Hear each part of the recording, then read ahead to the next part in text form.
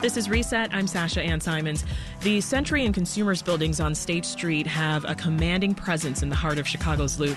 They're a part of what made State Street great during the 20th century. But now the buildings are facing demolition. After holding the skyscrapers in limbo for 17 years, the federal government plans on spending $52 million to demolish them.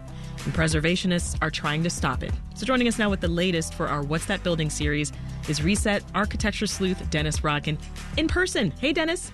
Hi, Sasha. It's so nice to be here in the flesh with you for the first time. Oh, my goodness. You too. Well, start off by describing Century and Consumer buildings for us. Where exactly are they and what do they look like? They're on State Street. The Consumers building is at Quincy and State, and then it counts as a block, but it's a short block north at Adams and State would be the Consumers building, the Century building. There are two early 20th century skyscrapers. They're wrapped in terracotta. The first, the one on the south, the Consumers, is 15 stories high. The other is 11 stories high. I think I just got those numbers wrong, but they were built within a few years of each other as the State Street was becoming that great street. They're two very tall, very slender buildings, but because they're on corners, they run way back to the side. You see an enormous amount of terracotta, which we love to see in Chicago, and they've stood empty for more than a dozen years. And the federal government took ownership back in 2005 through its power of eminent domain.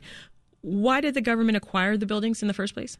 Well, after 2001, after the terrorist attacks of September 11th, there were some concerns about space around federal buildings in general. And when you look at these two, when you're standing on State Street, you can see the problem because if you stand across State Street from them, you can see hovering in the background the big black federal courthouse, the Dirksen Courthouse, designed by Mies van der Rohe.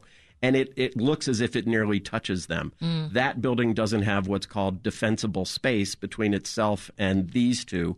And the other thing was, at the time, in 2005, when the federal government started saying that it wanted not only these two, but a row of 7 buildings, there was also a feeling that a new federal building was needed because they were running out of space in the buildings that are there in the Federal Center. So as I mentioned, they've been at a standstill for 17 years, and the federal government not only failed to redevelop them, but they also blocked someone else from doing it. Explain that. Yeah, this is really this is the kind of thing that makes your blood boil.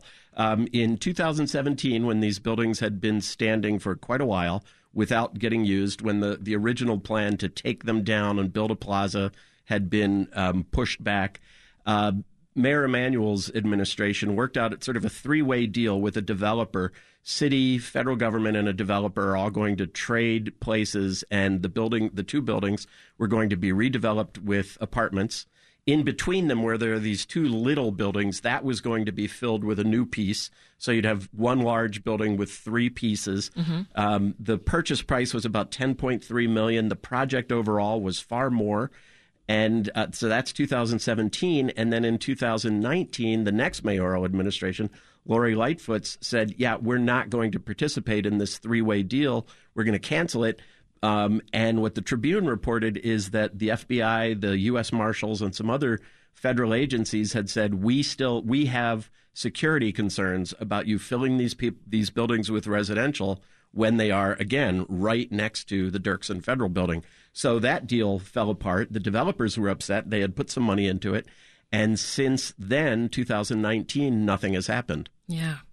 Well, we're going to get more into this possible future for the buildings, but let's get more into the history. You dove into this a little bit before.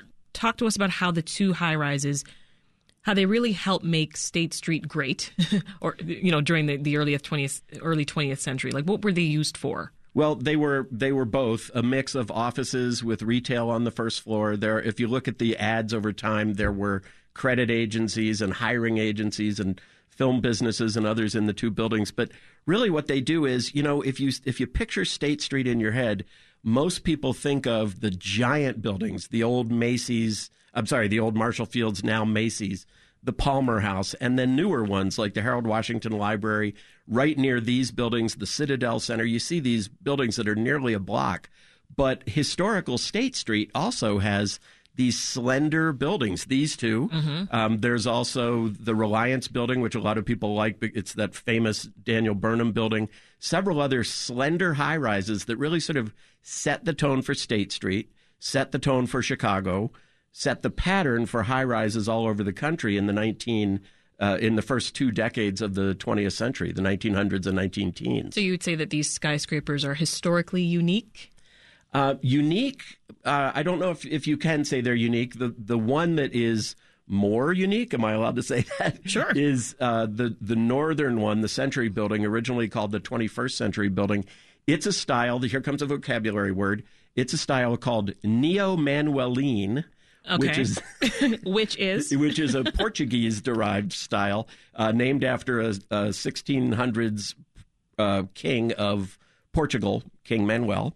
But what's really interesting about it is you can see that. You can't, at the sidewalk level, you can't see it because it's all been changed and it's wrapped with protective covering and things like that. But if you look above, if you look at the second story and higher, you see knights in armor, you see snakes, you see lions on heraldry, you see ropes. It looks like it's meant to evoke Portugal. I can picture this. And that's very rare in Chicago. One of the write-ups from the General Services Administration, which is the owner of these buildings, says that it's believed this was designed by Halliburton Root, and it's believed that one of the architects was just really fond of obscure European architectural styles. So he brings that one to the corner of State and Adams. It's worth looking at. It's falling apart now, but if you really stop and look, you see, I don't see that kind of ornamentation on virtually any other building in downtown Chicago. Yeah. This is Reset. I'm Sasha Ann Simons, and it's our What's That Building series with Dennis Rodkin of Crane Chicago Business. We're talking about the Century and Consumers buildings on State Street. Dennis, this year, the buildings made it on Preservation Chicago's most endangered list for the third time. What's the group's response to the government's plan for demolition? They're worried. This would be the reason it's on the list. They're putting together, Preservation Chicago every March puts out a list of the most endangered places in Chicago. They were noticing these buildings are still standing there. Nothing is happening. They get into their research and they find, oh, guess what? These may not be standing much longer. A bill in Washington, the infrastructure bill in Washington, includes $52 million for demolition of these two buildings. Right. And so Preservation Chicago and other activists have been pushing pretty hard to try to get that funding converted to rehab money so that the buildings could be rehabilitated. I see. To repurpose it To instead. repurpose them rather than take them down. 17 years after the federal government said, we're gonna look into how to repurpose these buildings, it's now saying, yeah, we're going to take them down, and preservationists are pretty upset by that. Does the plan have strong stakeholder and financial support? Unfortunately, we don't really know because there are some other things going on in Washington right now. Especially in the halls of Congress, there's the war in Ukraine. There were the hearings for the Supreme Court nominee. So Ward Miller, the head of Preservation Chicago, said that they've been working very hard to make contact with the congressional delegation, but the congressional delegation from Illinois is clearly pretty involved in these other things. Dick Durbin, our senior senator, chaired the Supreme Court hearings, so they haven't really yet been able to really connect. Yeah, so not much indication yet of how likely it is that they will sign on to this. Yes, that's the big question mark that hangs over this. There is $52 million allocated. Will it go to tear these buildings down, or can somebody stop that now at essentially the last minute, keep those two buildings standing and rehabbed? If the federal government goes ahead with its plan, what would it mean for Chicago's architectural history to lose these two giant structures? Well, I think you would see, first of all, you'd see literally a blank spot because the plan is to put a plaza there. And that would be a big change. That would be weird. Yeah, but it also, once again, there are these smaller, you see the Marshall Fields building, the Macy's building, and it's this giant building evocative of Chicago. But there are so many of these smaller high-rises, especially on State Street, but several others as well. And this would be a pocket of those that are gone, they really sort of tell you what Chicago was like in the 19-teens. They're a little bit obsolete because most stores now are far larger. than the footprint that these buildings have. So you can understand the desire to get rid of them, but it would be a loss, and it would be a loss of a neo-Manueline building just as well. A neo-Manueline. Could you believe it? Well, any other buildings that you're keeping your eye on, Dennis? You know, a couple of months ago, Sasha, I was here to talk about a high-rise that became a parking garage. We're now looking at something that's going in the other direction, a parking garage that's getting turning a new into use. A high-rise. Oh, wow.